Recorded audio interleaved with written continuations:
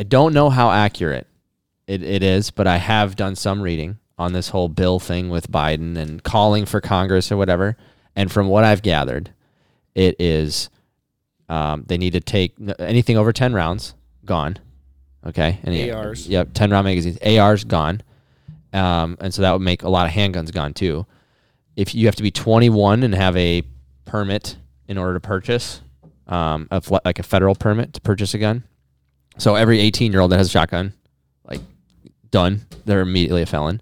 Well, they're not there's no way they would just become a felon, because they'd be either grandfathered in or they would have to turn in their gun. I'm just saying what I heard. And then shotguns would be down to 410. Nothing over 410. So where is it that it says shotguns would be down to 410s? It was a YouTuber that had like summed up the bill kind of for me. So is that because of the bore size or like what? Yeah, I think it was because of the barrel size. Well, it's because it can hurt someone who's trying to come and take your guns. Yeah, because it like buckshot, you can buckshot in like a 20 gauge can. Joey, that's sort of irrelevant because like we already have the guns. Like that bill only helps you if we didn't all have the 12 gauges and the 10 gauges already. And then they were like, we're only going to sell 410. Dude, can you imagine what the country would like? What would happen if that thing got passed? Dude, that's not going to pass. And here's the thing. I don't see any law enforcement actually enforcing that. Yeah, that's what I'm saying. That's a death wish, dude. Yeah. Like you're going to ask police officers or sheriff's officers to go house to house and ask people who own the guns already to give them their guns? Yeah. I don't see it being a thing. You think they get a lot with buybacks? Yeah, I think they would get a decent amount with buybacks, but I don't see them coming knocking on doors and being like, you need to give me your gun. Yeah, they can probably get a lot of guns back with buybacks. Yeah. But I'm telling you right now, I know police officers, I know sheriff's officers. That's a death wish, man. I mean, if I'm a sheriff's officer or if I'm a sheriff, or if I'm a sheriff, that's the fourth time, dude. Sorry, it's a sheriff's deputy. Okay. If I'm a deputy or an officer, and you're telling me to come and take guns from people door to door, I'm quitting. And it's not even if I don't like guns, it's not that. It's that. Can you imagine? Can you imagine with your mind's eye? Start us off, Connor.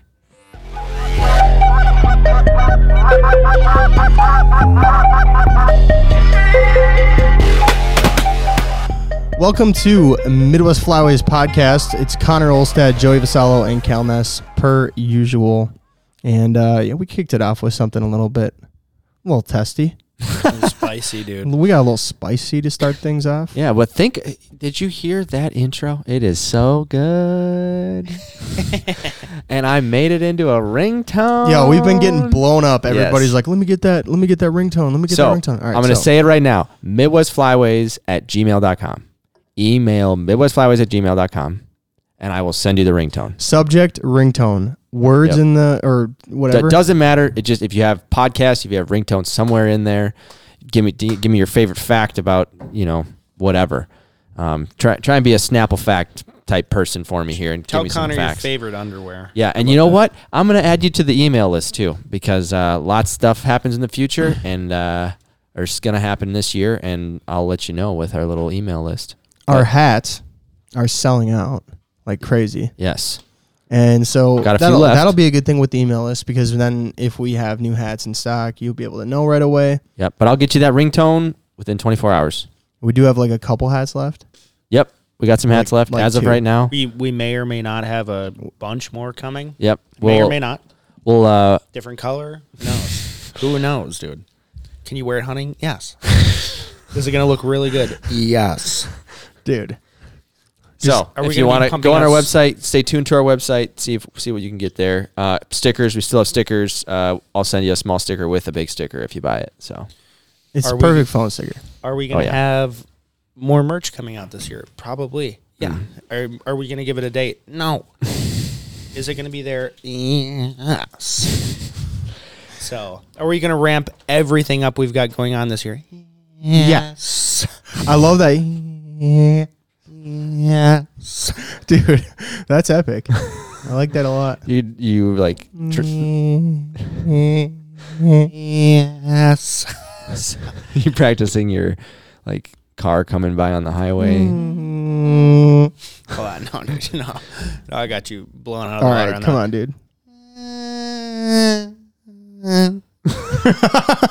What was that last one? That was like a second one. No, it's just that the person blow back. instantaneously hit their brakes and went in reverse. It's a blowback on the exhaust, dude. What the? They just went into a tunnel. Yeah. No, so we just got back from Kansas. We were down hunting at Sandhill Flyway at Bobby Guy's place. That was so much fun. That place is incredible. It is.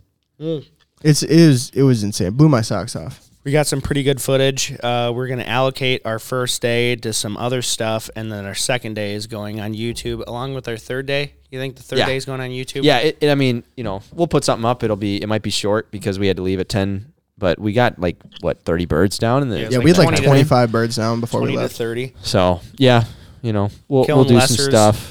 Killing Lessers, Richardsons, Hutchinsons, Specs. Those Specs, dude. Mm-hmm. Oh, they are so beautiful. We got some bomb-ass photos Yeah, with those Specs. yeah. Goodness gracious, it was awesome. Yeah. I took the camera. Cal took the camera. Connor was doing some photos. We got Brad Schaefer there, who's an unbelievable photographer. Preston. Brad Railsback was there one day. Brad Railsback was. I don't know if he was Dude. taking pictures though. He was. Was he? Yeah, he was. Just for a little bit. Dude, that was was a plumber. Did you guys know that? Yeah, I did know that. I did know that, yeah. He's good And at he photos. works like He's a super good. mofo. Yeah.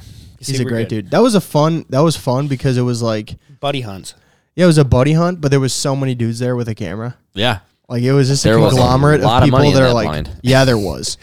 They're probably Yeah, like there 40 was. grand. Oh, We had like maybe everything more. from DSLRs that were like half broken in Cade's bag to a freaking red in Preston's. Like it Just was. Dude, Ripping on Cade's Cade. camera, I mean, he should just post a photo of that camera and his lens that he uses so much. Yeah. Because that's a 7200, right? Yeah. Because, dude, that thing is literally held together with electrical tape. Yep. Which is amazing. It is It's a amazing. fantastic lens. Now, is he from Arkansas, and does that make a lot of sense? Yes. Is he from Judsonia, Arkansas? Yes. Dude, no, I that love was that kid. kid, dude. Cade Me is too, the man. fucking Cade's shit. a man.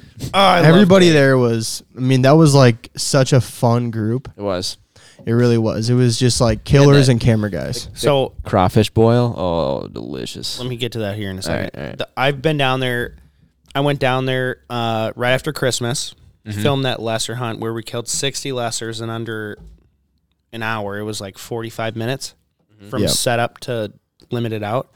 And then went back to Minnesota, went down there, stayed there the night on my way to guide in Oklahoma. So that's 2. Stopped there on my way back from guiding on Oklahoma with my girlfriend, 3. And then we went down there for a 4th time. Right. And all the 3 first times he was loaded with clients. I mean, it was work time, and I was essentially helping. Joe Shadden wouldn't say that I was helping, but fuck him. Joe's a man, though. Joe's a piece of shit. So, no, it was nice. It was nice to see it in that that way, light. where it was just like buddy hunts. Everyone knows what they're doing, and I mean, everyone knows what they're doing. Whether it's, well, I wouldn't even say shooting because we shot like shit the first day, but. Yeah. Tough, though, with that wind and figuring out. First of all, this is taking place in the winter storm Yuri. yeah. Winter storm Yuri. Yo, winter storm Now, is Yuri. he from a Slavic country? Yes. Now, is he? Yugoslav. Now, does he bring the winter storms from hell? Yes. Did hell freeze over the past week? Yes. Yeah. Dude, Yeah. Texas froze over the past week. Right. Got all the way down there. Dude, Wade was messaging me this week, and he's like, "Hey, dude, my whole timeline is people asking how to unfreeze their pipes." Dude, yeah, because like I told that Texas is getting down to 1 degree with my roommate, and he's like, and he's a plumber, and he goes, "Oh my gosh, their plumbing isn't meant for that." I'm like, No. what? He's like, it's on the outside of the walls. I'm like, oh, geez, that's not good. Dude, it's not only that. They don't have the proper insulation. They don't have, half of them don't have furnaces. And all their pools, they don't drain their pools. Yeah. So all they do is turn on a motor that spins the water if it gets below freezing. Yeah. But not that far Not below that much, bro. The Mississippi froze, your pool's froze, Yeah. dude. Promise. Dude. But it was rough. It was just fun being down there buddy hunting. Don't have to worry about clients, anything like that. But it was still running like they're running clients, dude. Yeah. Which is cool to see. I went down there 4 times this year. Had so much fun every single time. It was too much fun. It should be illegal. I'm sure it was nice for like Joe and Bob though to be able to send like 3 extra trucks out to scout. Yeah. You know, like they knew what they were doing probably already, but having them being able to be like, hey, go check this area, see how many birds are even there. Yeah. You know, and it was fun to just drive around and see those, you know? For sure. Like, because they hold so many birds compared to us. It's just not even. It's crazy. A lot. You know, I mean, when we were looking and we found a feed that was like probably, 800 birds in it. And Joey called Joe and he's like, hey, how many are you looking for in a field? And Joe's like, I don't know, 2K. And we're like, okay, we have nothing yet, you know, but like I pinned it. We were driving and I was like, pin that, Connor, pin that. Yep. You know, that was like a feed that I was like, that's a good feed. And then it was not a good feed.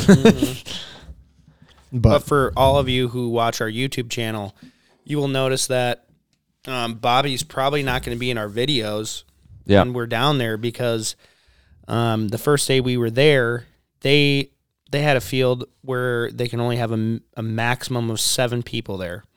And so we had, 16 people we had hunting? 16 guys. 16 people hunting there. And so he's like, we're going to have to split up. Here's the catch-22. We can't film in this field because this guy doesn't want everyone and his mother calling them saying that Bobby Guy, you let Bobby Guy hunt this field. Why aren't you going to let me hunt this field? So we decided to split off and go with a different group. We still ended up shooting 22 birds, 28. Yeah, we scratched 22 and we left. Like we could have sat out there and it was just they were still flying. We were picking up and they were trying to. It was 1 degree when we started. Like it was just terrible. And I think it got up to 4. Yeah. Yeah, it was cold. It was bad. And that day was windy. Yeah. So that first day, we had a 20 plus mile an hour wind. Right. Yeah. So that first day we weren't in the field with Bobby. Second day, he had some family stuff going on.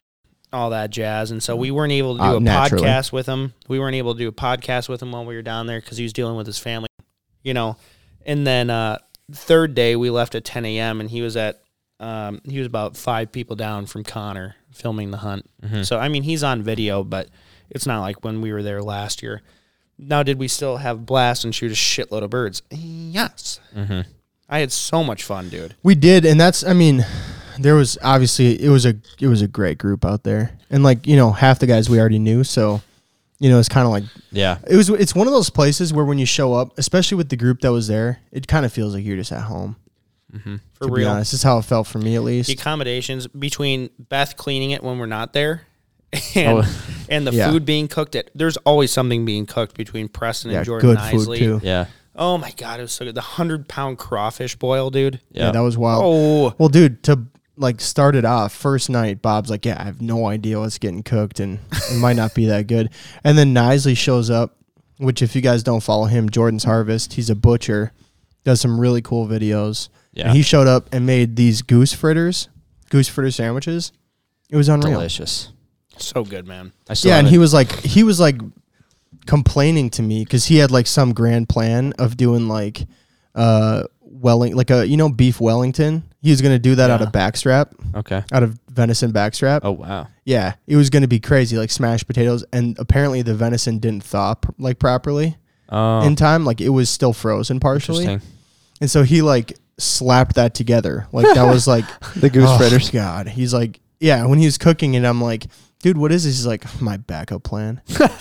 And I'm like, what do you mean? He's like, I don't know. These are going to be good, but whatever.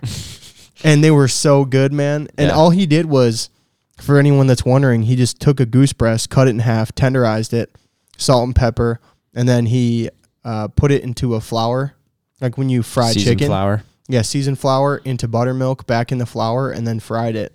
Right. And they were so good. That's cool.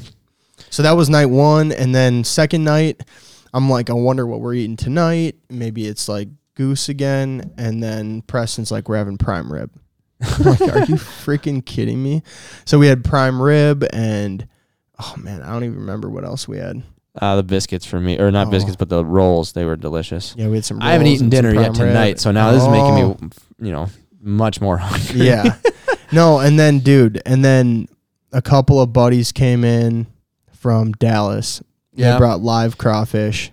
Yeah, it was fun meeting all the people from different places. Other guys from Minnesota. That was a lot of fun hunting with them, sitting next to them, listen to them call. Joe, you gonna join the podcast here, or are you gonna text your? I was talking girlfriend? to Josh while we were there, and he's like, "Dude, there's nothing like when you show up to a place with a bunch of people you don't know, and the one thing you have in common is you love to hunt birds." Because he's like, it is like everybody is best friends instantaneously. Yeah. You know, dude, that's the cool thing about waterfowl is there's not really like a competition unless you own a guide service. right? Like us with Joe Hines, us with Bobby Guy, us with Jordan's Harvest, us with anyone, dude. You can meet up with those people and you have a common goal where it's like, let's kill more birds. Yeah. And like you always have something to talk about. And that's what I love about calling contests, man. Like you are getting together, everyone who's there shoots birds. And when you go out for beers after the fact, you're all just hanging out and talking about birds. You're just bird nerding out, man. So if you have a chance, go to a calling contest. There's actually one in St. Louis, Missouri that Dive Bomb's putting on. That's right. That one's going to be pretty cool. Sick. Yeah. So go and check out their Facebook page on that one because that's going to be a banger. And we'll be there. We will be there. When is that? June 11 and 12, I think, or something like June? that. I think so. Okay. Either that or July. I don't remember, but that's the fun part about going and hunting is you all love shooting birds. You all love calling birds, taking pictures of birds, whatever. You will find some sort of commonality with people because you shoot birds. Right. So it's fun. Yeah, that was my first experience at like any kind of hunting, like real hunting camp was turkey, like my first turkey season that I filmed.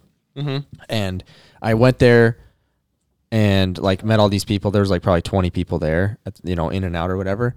And I like clicked with all of them. And I'm like, these are my people. I finally found it. Like what, and it was before, it was like the year that we started Midwest Flyway. So we hadn't gotten into like meeting people and doing stuff or whatever. But I was like, oh my goodness, like this is unreal. Like you all are exactly like me. You like to be out here. You like to do this. And it was just next level. And you like to get really cold to maybe shoot something? We're friends. Yeah. Exactly. I thought it was actually really cool too. This time it was really fun for me actually to watch you, Connor, because usually like you're the only dude that knows how to run a camera really well where we are. And, then this time it was like there's so many photographers around. Right. Not as much videographers necessarily, but photographers. And so like seeing you kind of be in your element and be around like a bunch of other people. Yeah, it was fun. I didn't even. Well, you did a podcast on Bob's podcast about videography, photography. Yeah. Totally in your element. Wearing the same thing that you're wearing now. Yeah, it's the sweatshirt, It's the Midwest Flyway sweatshirt. MidwestFlyways.com/shop. Unbelievable. He's just a Midwest If Flyway. you can count on one thing guy. every podcast is that Connor's pushing our merch. And I love that about you. Now, are we going to probably have some more merch this year? Yes. Oh, my gosh, dude. Yes. Dude, that's my favorite. We're doing that from now on. Yeah, that's great. MidwestFlyways.com/shop. No, I'll tell you this.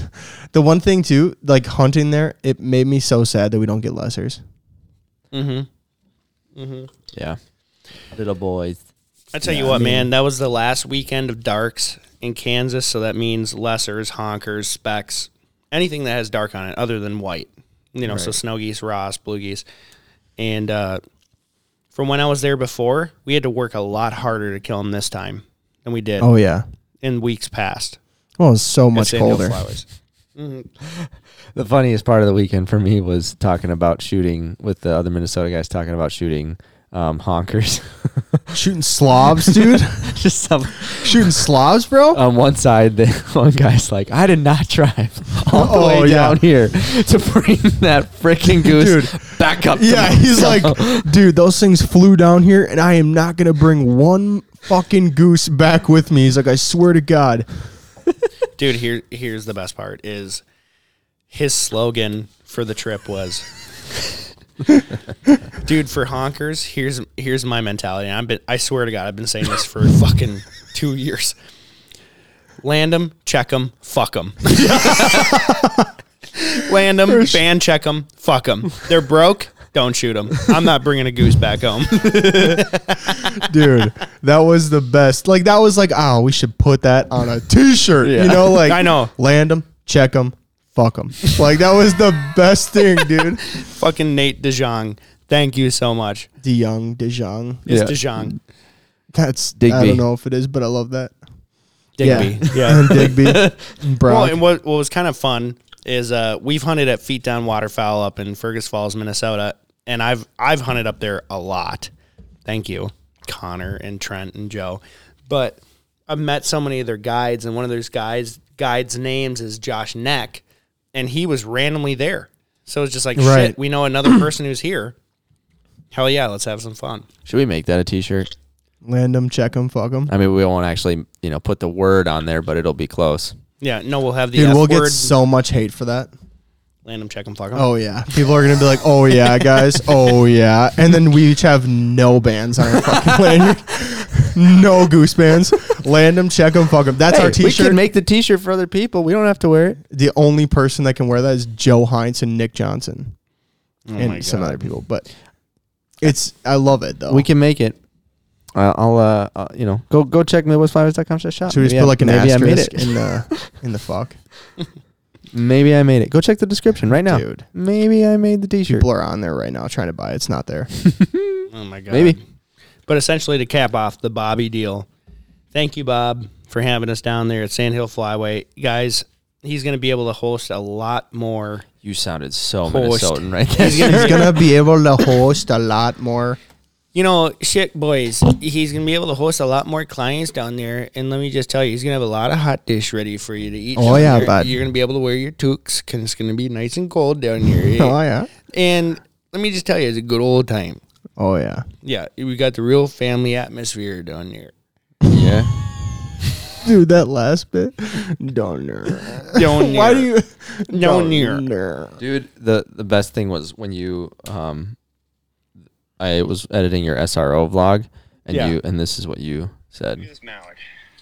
He's a nice mallard, dude. He's a beaut. Oh, is he a tree curler? Put him on the road so everyone can see him. Oh, bud. 1, 2, 3. Oh, God, he's a mounter, too. Oh, jeez. He's got some beautiful wings on him. Oh, goodness. He's a little rigor mortis right now. Yeah. Little rigor mortis, right? If you guys want to watch that video, it's up on our YouTube channel. It's funny. I shot a 300-pound boar. Yep. And then I didn't want to put all the good footage in one video, so I just put a clip of me pond jumping a nice tree curler mallard right off the road It's a there. tree curler, bud. Just right out the road there. Dude. Fuck, he'd make some good hot dish. Oh, my God. When Sarah was here on that podcast and Yeah. Joey's like, like a tree curler, she's like, tree curler? She didn't know what you were saying. Wraps around the tree? What are Yeah, you she thought you were about? talking about a tree. Yeah, yo, tree curler, Damn bud. tree curler. Shit. Ah, shit, bud. Carl's got the decoys in the trailer. Go, Carl. But anyway, to wrap up, Bob, thank you so much for having us down again. Can't wait to come back. And, thanks so much for having us down there to shoot a video or two and Yeah. shoot some beautiful little geese and some specks, some snows, Ross. We didn't shoot any blues, actually, No. but Land it and was a hell of a snows, time. though. Land of snow. Dude, the amount of snows that were sitting on the salt mine, that was It's ridiculous. insane. I mean, we were sitting there after we got done scouting. We didn't find shit compared to everyone else, but Yeah, apparently 1,000 bird feet isn't good enough. yeah. Well, Minnesota, you see 200 in the field. You're like, You're like, oh my God. Yeah. This slobs. That's slobs, though, dude. Different. yeah, you're shooting 17-pound geese. And I Right. can already see the Instagram comment from Nick saying, dude, I've never shot a 17-pound goose Yeah. in Minnesota.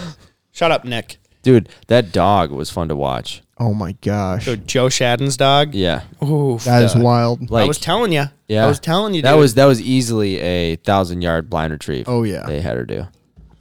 Thing was Easily. nuts. Now, did he whistle 1,000 times? Yeah. Yeah. But was it 2 degrees? Yeah, but when the bird runs 200 or the dog runs 200 yards and he's like, I don't see a bird yet, you got to whistle again and tell him to keep going. Absolutely. No, that was amazing. My favorite part was the last day when he didn't call the shot and just shot and missed the goose. Yeah. Yeah, we had a single come in and Joe was like, I'm going to shoot this one on my own. Yep. And He's calling the shot. Mm-hmm. And he didn't call a shot. Then all of a sudden he's just shooting. I was sitting next to Joey and Joey's like, oh, he ain't going to call it. And so Joey started mounting his gun and like was ready as soon as he heard his click of a safety. He was about to take it. And I was like, yeah. Oh, just put my gun right on the A-frame, dude. Yep. Didn't even stand up. Joe and Joey, both of you guys unloaded your guns. Oh, yeah. On that goose. He went down. And that goose flew away. No, he went down. No, he went down way about a far mile away. away and couldn't get retrieved. Doesn't matter. Doesn't matter. He went down. We retrieved him. He died. We did not retrieve it. No, he never found it. So here's a question for you guys that could be beneficial to some listeners. But when a big flock comes in, what bird do you have a strategy for how you pick out the birds? Yeah, I do. Pick your shooting lane, and then I usually pick the first bird I pick is not the closest bird to the ground. Okay. I mean, if you're trying to shoot more than one bird, this is just my strategy. Joey might tell me I'm fucked, but well, let's hear your strategy. Yeah, my strategy is I pick a lane. Obviously, you're in your shooting lane, and let's say there's a bird that's like 5 feet off the ground, and then there's one that's like 10 feet off the ground. I know I've got a little more time on that bird that's 5 feet off the ground, so I usually try and shoot that bird that's 10 or 15 feet off the ground, and then after I shoot that bird, then I'll shoot the second bird that's a little bit lower than that. But I've picked my 2 birds. I don't pick a third. I mean, Joey might.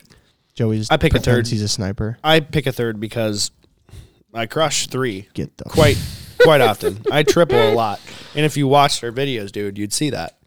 Yeah, I do watch our videos. I see you not triple very often, but when it happens, well, this is my first year wearing a GoPro, so.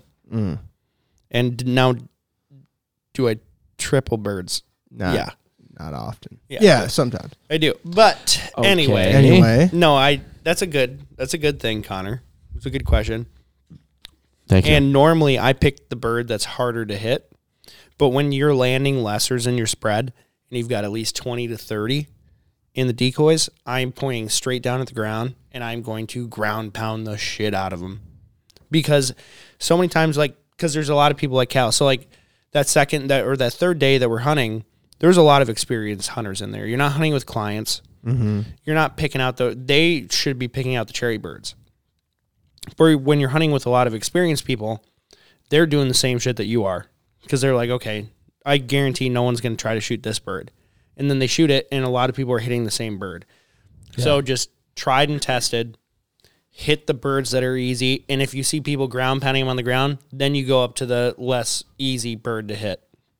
So. Okay. Because I was guiding No, keep going. I was guiding in Oklahoma, and I only shot my gun when we were shooting into flocks that were more birds than there were clients. Okay. And then from there, if I saw birds leaving the spread, then I'd take out my gun, and then I'd shoot them. Side note, you had a smacker of like 80 yards. Mm-hmm. Oh, yeah. Oh, my gosh. That was wild. That was amazing. Mm-hmm. I got that on camera, too. Fuck yeah. So that'll be in the video. Dope. Yeah, that was crazy. Everybody was done shooting. Crazy. This thing's flying away, straight away, and it was like it was legitimately, no joke, legitimately 80 yards. And I'm the first one to tell you when Joey's a fucking fibber. Like that guy will be like, yeah, I shot it at 60 yards. It's like 35 yards. But dude, this bird was 80 yards. I asked Joey when he came back, I said, how far legitimately do you think that bird was? And he said 85 yards. And I think that's not crazy. And like he shot, dropped his gun to look at it, and then it fell. Like it was like a 2-second delay. Yeah, it was. Yeah, it was crazy. It was just one of those BBs that hit him in the head as he was rising off the ground. Yeah, that was insane. Now would I say that I shot him a canoe length above his head? No. Oh yeah. He was flying close to the ground, and then he was starting to come up. I knew he was going to come up, and I aimed about a foot above his head. Okay. Just because the BBs can't go more than, I don't know, 70 yards without dropping a little bit. Yeah. So that you were talking about shooting for lessers as a change for honkers or ducks. Yeah. Okay. Explain. So what do you mean, just like shooting them? So like I'm talking hunting them or shooting them? picking your shot or whatever. Does it change? Like you were talking about, swatting lessers or on the ground, whatever kind of a thing. Lessers are more apt to land. Like say you're working a group of like a couple hundred lessers. Yep. You will have 10 to 20 in the decoys before you call or you should, if they're working perfect. You should have 10 to 20 in the decoys before you start shooting. So in that situation, you should start mopping them on the ground, just like our foul feathers video. Mm-hmm. We landed that group of like 20 and we dropped like 13 out of them. They all landed on the ground before we started shooting. Mm-hmm. So, but like honkers would do the same thing. The birds that don't do that as much, ducks, especially in a field. So that's just the difference. I mean, ducks, you can tell by how they're working that day if you can shoot them in the decoys or not. It's just very situational. So what about outside of a field and, shooting for ducks, like a flock of ducks that come in and on the water? Does it change on what? I'm just thinking, does it change on what you select? I'm going to take the easiest shot, dude. Okay. I mean, just as a hunter, I want the shots that I know that I can take. Okay. So I'm going to take the easy ones. And especially if it's ducks where you're picking out drakes versus hens. It's a lot easier to see which ones are the drakes or the hens if they're already landed. Yeah. For sure. So that's about it. Yeah, it's like your Harlequin situation, Connor. Mm-hmm. Land a drake, shoot a drake on the water. Yep. You get one. And it's beautiful. Mm-hmm. No, I was gonna say, I think a good question that we could talk about a little bit is like, when do you call the shot? Because I've had people ask me that before, especially like people that come out for their first time. They're like, how do you know, especially like when you're like working birds, and there's a lot of birds, when do you like feel like, all right, I'm calling the shot now? So just repeat the question again. I'm sorry. He was on his phone. So. Yeah, I was going to listener questions. Yeah. No, I was trying to say, like, a lot of people, like, especially when I like bring new people out, they're like, how do you know when to call the shot? Especially if you're like working tons and tons of birds, and then you'll have like 5 land, but there's like 100 in the air or 30 in the air or whatever. How are you like? People are always like, how do you know when you're calling the shot? And so I'm interested to see like what especially like having been a guide this year. Mm-hmm. What's your experience with that? Yeah, were you like, calling the shot when you were guiding? Yeah. Okay. Yep. So like when are you calling the shot in like the circumstances? It all depends on how the birds are working. So if the birds are working really well that day, I'm going to land as many as I can. I'm going to get greedy because they're doing it. Mm-hmm. They are doing it. So it's like, okay, guys, we're going to get as many birds in here as possible. Let's just cut the rug, If they're not doing it very well, I will let people know, hey, we got to take them at this mark, and then everyone's kind of prepared.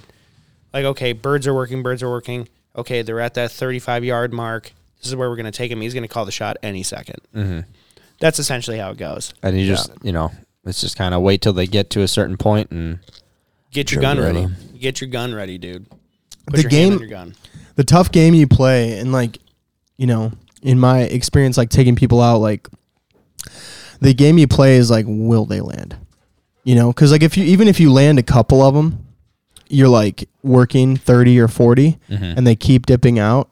Like Joey said, that's when you're like, all right, now we kind of know, like after a flock or two, you're like, all right, they're not going to do it perfectly. And here's the situation, you can base that off the weather or whatever, but it gets a little tough to try and, pick when you're actually going to, and it's different too. Like if it's taking new people out or taking clients out. Yeah. Because you're like, you just want them to be able to shoot something or shoot a bird. Where like if it's just like me and Joey and a couple other hunters that are like hunt greedy. A lot, I'm like, dude, I don't care. Like I don't want to just shoot one bird because it's in the decoys. Like if we're working 30, even if it's 3 or 4 flocks in a row and they just don't want to do it, to me it's like I'd rather wait. Like let's try, like let's keep trying something different. Let's slow our calling down. Let's call harder. Let's That's what I thought was interesting. The last. Or was it the second day? Yeah, the second day that we were out there, the amount of calling that we changed, and it was like it's just like 2 people calling instead of the 6 that we had at our disposal. We backed it off a lot, and they started doing it a lot better because of that. Yeah, that's also really later in the season. When I was there earlier in the season, man, you had to hammer them down to the ground. But at the same time, also, they were coming. They were coming. Like, you were definitely on the X, and it didn't really matter what you were doing. It just sounds good at that point. So, and everyone wants to contribute to the hunt as well. So, especially if like a client knows how to goose call like decently, and they feel like they're contributing. Oh man, they're coming back. Yeah. Man, they're coming back. I mean, nobody likes to, be spoon fed their hunt. Like, they want to work for it. That's why they're out there. That's why they like to hunt. Depends on the client. That's debatable. That is very debatable. My experience in Oklahoma, man, they want to be spoon fed. Oh, really? Oh, dude, silver spoon up the ass. There's like, and then they're telling me how to do my job, and they've shot 12 ducks that season. It's like, okay, well, I've shot over 400 already. Yeah. So maybe we should listen to me. But sure, tell me when to call the shot at a 50-yard cross shot at a ringer. Go ahead. Yeah. Yeah, go ahead, shoot him. You know more than me. Yeah. Let's do it. Yeah, that's why you're paying to be here. It is tough. But that same statement though, like, that's why they're paying to be here. That is the mentality of some people, Like, I'm paying to be here, you're calling, you're retrieving birds, you're the one with the dog, You put the birds in my face, and if you're not, then what am I paying for? Right. Some people do have that attitude, which is a terrible attitude to have. If you're going on a guided hunt, I'll tell you right now, do not go there like, I'm going to shoot as much birds as possible. They're going to be right in my face. I mean, they're migratory birds. I feel like a guided hunt is a good opportunity to see how it should be done, And so I would want to learn as much as I can. And so setting decoys and all that stuff, I'd want to be a part of that personally. Yeah, but dude, some people legitimately are like a lawyer who hunts one time a year, and he's there to hunt the best waterfowl hunt possible, and he doesn't care to learn. He's like, you're going to put birds in my face. I hunt one time a year, and I am here to pay for it, and they better be here. And I guess that's a difference in mainly in money, because for me, it's like, I want to spend the money on this so I can get the education, so I can do it myself. Yeah. That's kind of the mindset that I would go into it with. Whereas they're like, nah, this is budgeted every year. Like, I'm good. Yeah, a lot of our listener base is probably much more of the I'm here to learn and like take it and go. But there is definitely a large amount of people who go on guided hunts that are not there for that. They're there to shoot birds and kill animals, and that is it. Yeah. So you got to know your clientele. It's funny, too, because like I remember talking to Connor Lausch a little bit, who's the owner of Feet Down, and he was talking about, not that they have like favorite clients, because obviously they appreciate, everybody that comes there to hunt with them. Yeah. And they have the ability usually to put people on a crazy amount of geese. But for him, he's like, there are clients that stand out that are like, those guys are here because they want to be here with us. Like they hunt hard back home or whatever, but they're here to, they want to be here to be where the geese are, to be with us. And those people, he's like, it's so much easier to like gel with them and like have a game plan of like how to be effective in the field. So if you are listening to this and you're going on a hunt that's guided, be a team player. Like, those guys are there, obviously, they're there to make sure that you have a great time, no matter who you are. Mm-hmm. All they want to do is help you shoot your limit. So keep that in mind when you're there. So I've got a couple of listener questions. Yeah, go ahead. One of them's really good. I put it up on Instagram today. We're doing the podcast again. Let me know what you want to hear. Again, we've had a little bit of a hiatus. No, we haven't. No. Okay, my bad. No hiatus, dude. My bad. Podcast every week, baby. On this. Corey Douglas Day asked us, how much effort does your crew try to find cripples? Cal? Maximum effort. And why?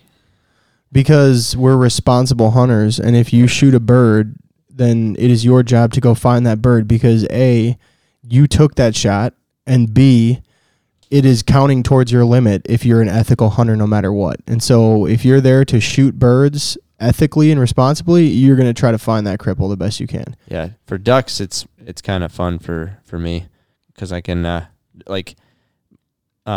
think it's fun for the dog. You're a meat guy, dude. Oh yeah, there's that too. But like for ducks, if it goes in the reeds or whatever, I enjoy trudging through that and having my dog with me and trying to find it and whatever.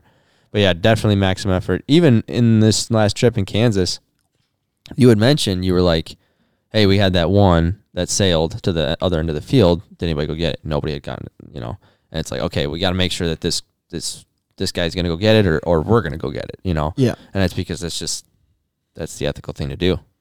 Yeah, actually though too, like I mean, I personally haven't hunted with anyone who like doesn't care. I have. I'm sure, yeah. I have for sure. So what's your answer on that then? Well, I put in maximum effort. Just one of the reasons, like Connor said, I have a dog. Yeah. And I know that makes her happier than shit. And it makes me happier than shit to watch my dog work. It's good practice. Try to find a thing. She's a rescue piece of shit. And so, like, one of the best things this dog can do is blind retrieve, dude. Yeah. I know you've seen it. Like when we're hunting on opener and stuff, when we shoot birds and they fall into the cattails 100 yards, 300 yards back, her nose can find them, dude. Yeah. She is stellar on that. And, like, that is her strong suit. Also, the other reason why I go and try to find cripples is every time I've been hunting, man, the cripples are banded. The cripples are banded. Not only because of what Cal said, it's ethical and all that. I strongly believe in that. But at the same time, if me and my dog go out to find a bird and it's banded, it's mine, dude. Yeah. That's my bird. I don't care. No, my dog just spent 10, 15 minutes trying to find that bird. It's my bird. Because we would not have found it without my dog. Yep. It's mine.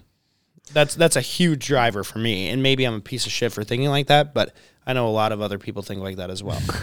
So, dude, I was gonna say, like, how many times have we seen though in like Facebook groups or whatever where somebody pulls over to the side of a road to pick up a dead bird and it's freaking banded? yeah. Like, dude, here's the thing. That is caramel, bud. Caramel. Karma. That's a trailer park. Caramel. That's caramel, dude.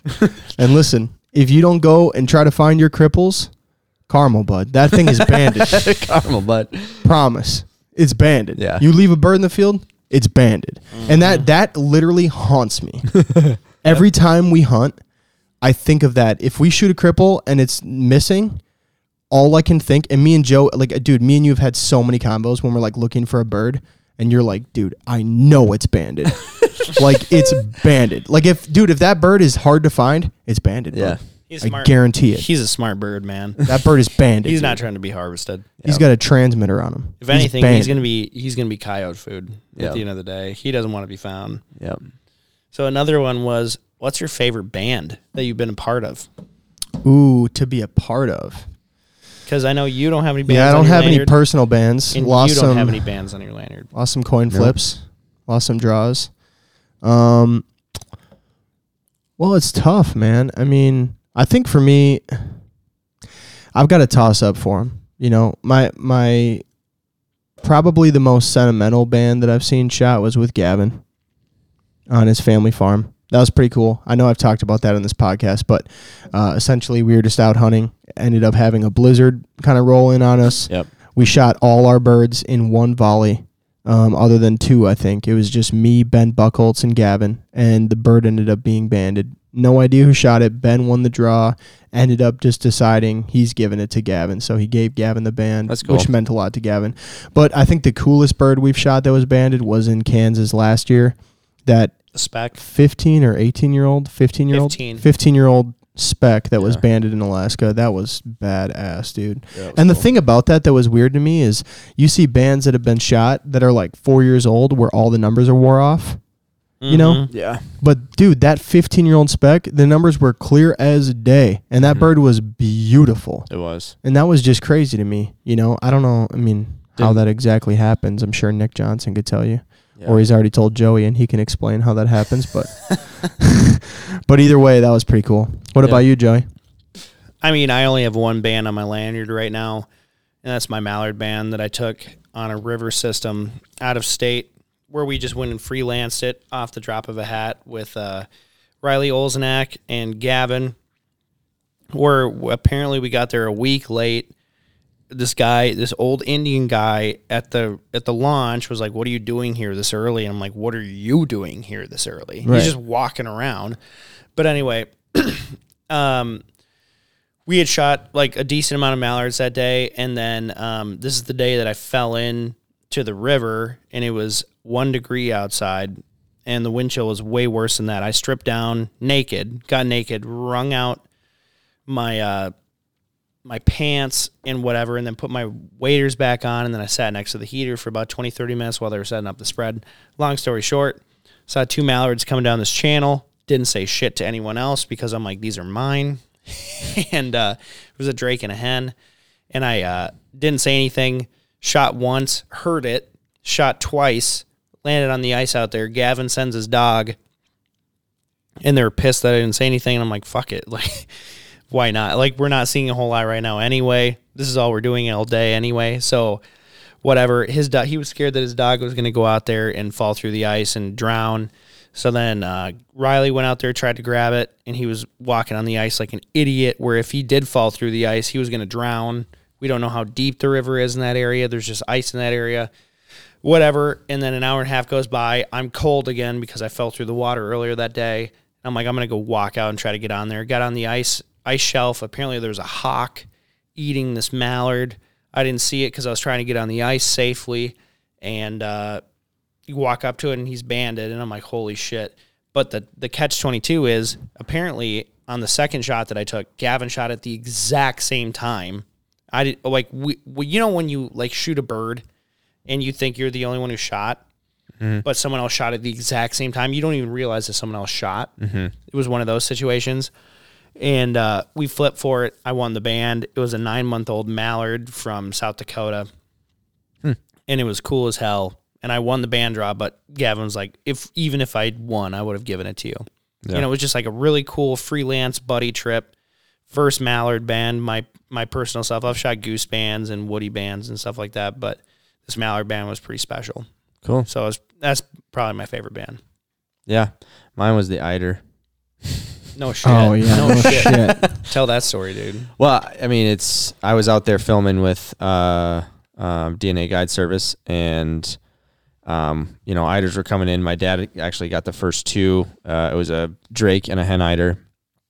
And then another group came in, and obviously, you know, we want to shoot drakes, but Andy Reeves, he's a guide with I don't know do you know what the guide service? I forget what that's called. But it's up north, Minnesota, divers. Okay. Yeah, well, yeah, he guides on the angle, but he's with the guide service right now. But anyway, maybe Joey knows once he gets back from grabbing a beer. But anyway, a group of, you know, more Susies than Drakes come in, right? And my dad is able to pick off the Drake on the left, and then the hen kind of loops to the right. And I believe this is the one that Andy actually switched his gun to his left side. And you're right there, Joe? Oh, that is like the worst beer I've ever had in my life. Yeah? Oh, Snowdrift Vanilla Porter by Line & Kugels. I can't believe you even opened it, to be honest. I'm sorry. Continue. So I think that for this one, he flipped his gun around to his left side. I know that he was doing that quite often and like taking down like Old Squaw and stuff like that. But yeah, so he flipped it over his left side and pegged this Susie, and it dropped, and Darren rolls up to it. He goes, "It's banded." And it was like the second or third bird of the day that we had gotten. And Andy's like, no, don't do that to me. You know, he's like, I'm not, you know, he holds it up. He's like, and it just this huge smile goes over his face. He's like, that's crazy. That's why you shoot Susies too. Dude, can you shoot on your left side? Yeah. Oh, yeah. Dude, you switch? I'm pretty ambidextrous. I knew you were going to say yes. I don't even know why I asked. I have it on video last time I was at Bobby's. I've never seen you shooting do left-handed on clays. Can you do that? I mean, yeah, I'm not good, but I'm saying, like, would you ever do that in the field? I'm not saying, like, would you try and shoot a trap? Let's do a video on it, dude. The position that Andy was in, he was on the side of the rock, and, like, everybody was on his left side, so naturally, you can't really shoot, you know, you don't want to muzzle blast everybody. And then the birds were coming on the right side of him, and so it's like, it was the perfect situation for him to do the switch as they pass by, and I would totally do that, you know. And honestly, I'm left-eye dominant, and I shoot left with a bow, so it's not unnatural. Yeah, for it's just you, that'd be uncomfortable. Yeah, you know. Yeah, I don't think that's not my gig. So hen eider band. I shoot on my right, dog. Hen eider. That's a very special band, dude. Yep, and that came from Alaska. I'm pretty sure he mounted it. He He came told from me he Alaska. Yeah. So it flew across, from the west coast, Yeah.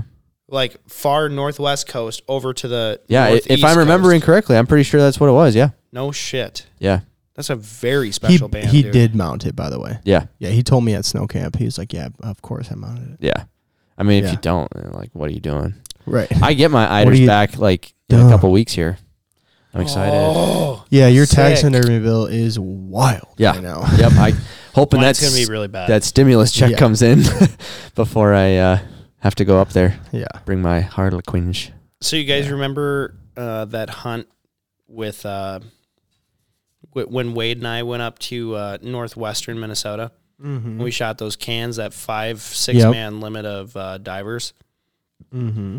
Fox's Box, the guy who brought us on that hunt with Lance, his question was decoy spreads on a point with the wrong wind direction. So in your opinion, what do you think the wrong wind direction is on a point? Well, Because it's a pretty vague question. It could be very situational. yeah, it sort of depends, I guess, on the point. What do you like? He said, give me a decoy situation on a point Yeah. with the wrong wind direction. The only thing that I can think of is if the wind is in your face. Okay. It's tough. Well, Yeah. if you're on a point and the wind's in your face, you're in trouble. Here's the thing. Well, Here's but- the thing, though. Here's what's cool about a point. Especially if you're hunting a point, you're probably hunting divers. Yeah. And so when divers, and I know this because of where my dad lives, when divers are flying up and down a lake, they like center on those points because there's usually a drop off there. Mm-hmm. And what are divers going to eat? Bait fish, some sort of aquatic animal. Whatever's going to be right there. Whatever's right there. And a lot of bait fish, so like the food chain, you got the bigger fish down at the bottom, and they're coming up to the surface to eat the smaller bait fish, invertebrates, stuff like that. And so if you have a strong wind in your face, you're pushing a lot of those smaller creatures in towards shore. Hence where the birds are going to be sitting, because that's where all the Yeah, shit is to so the- eat.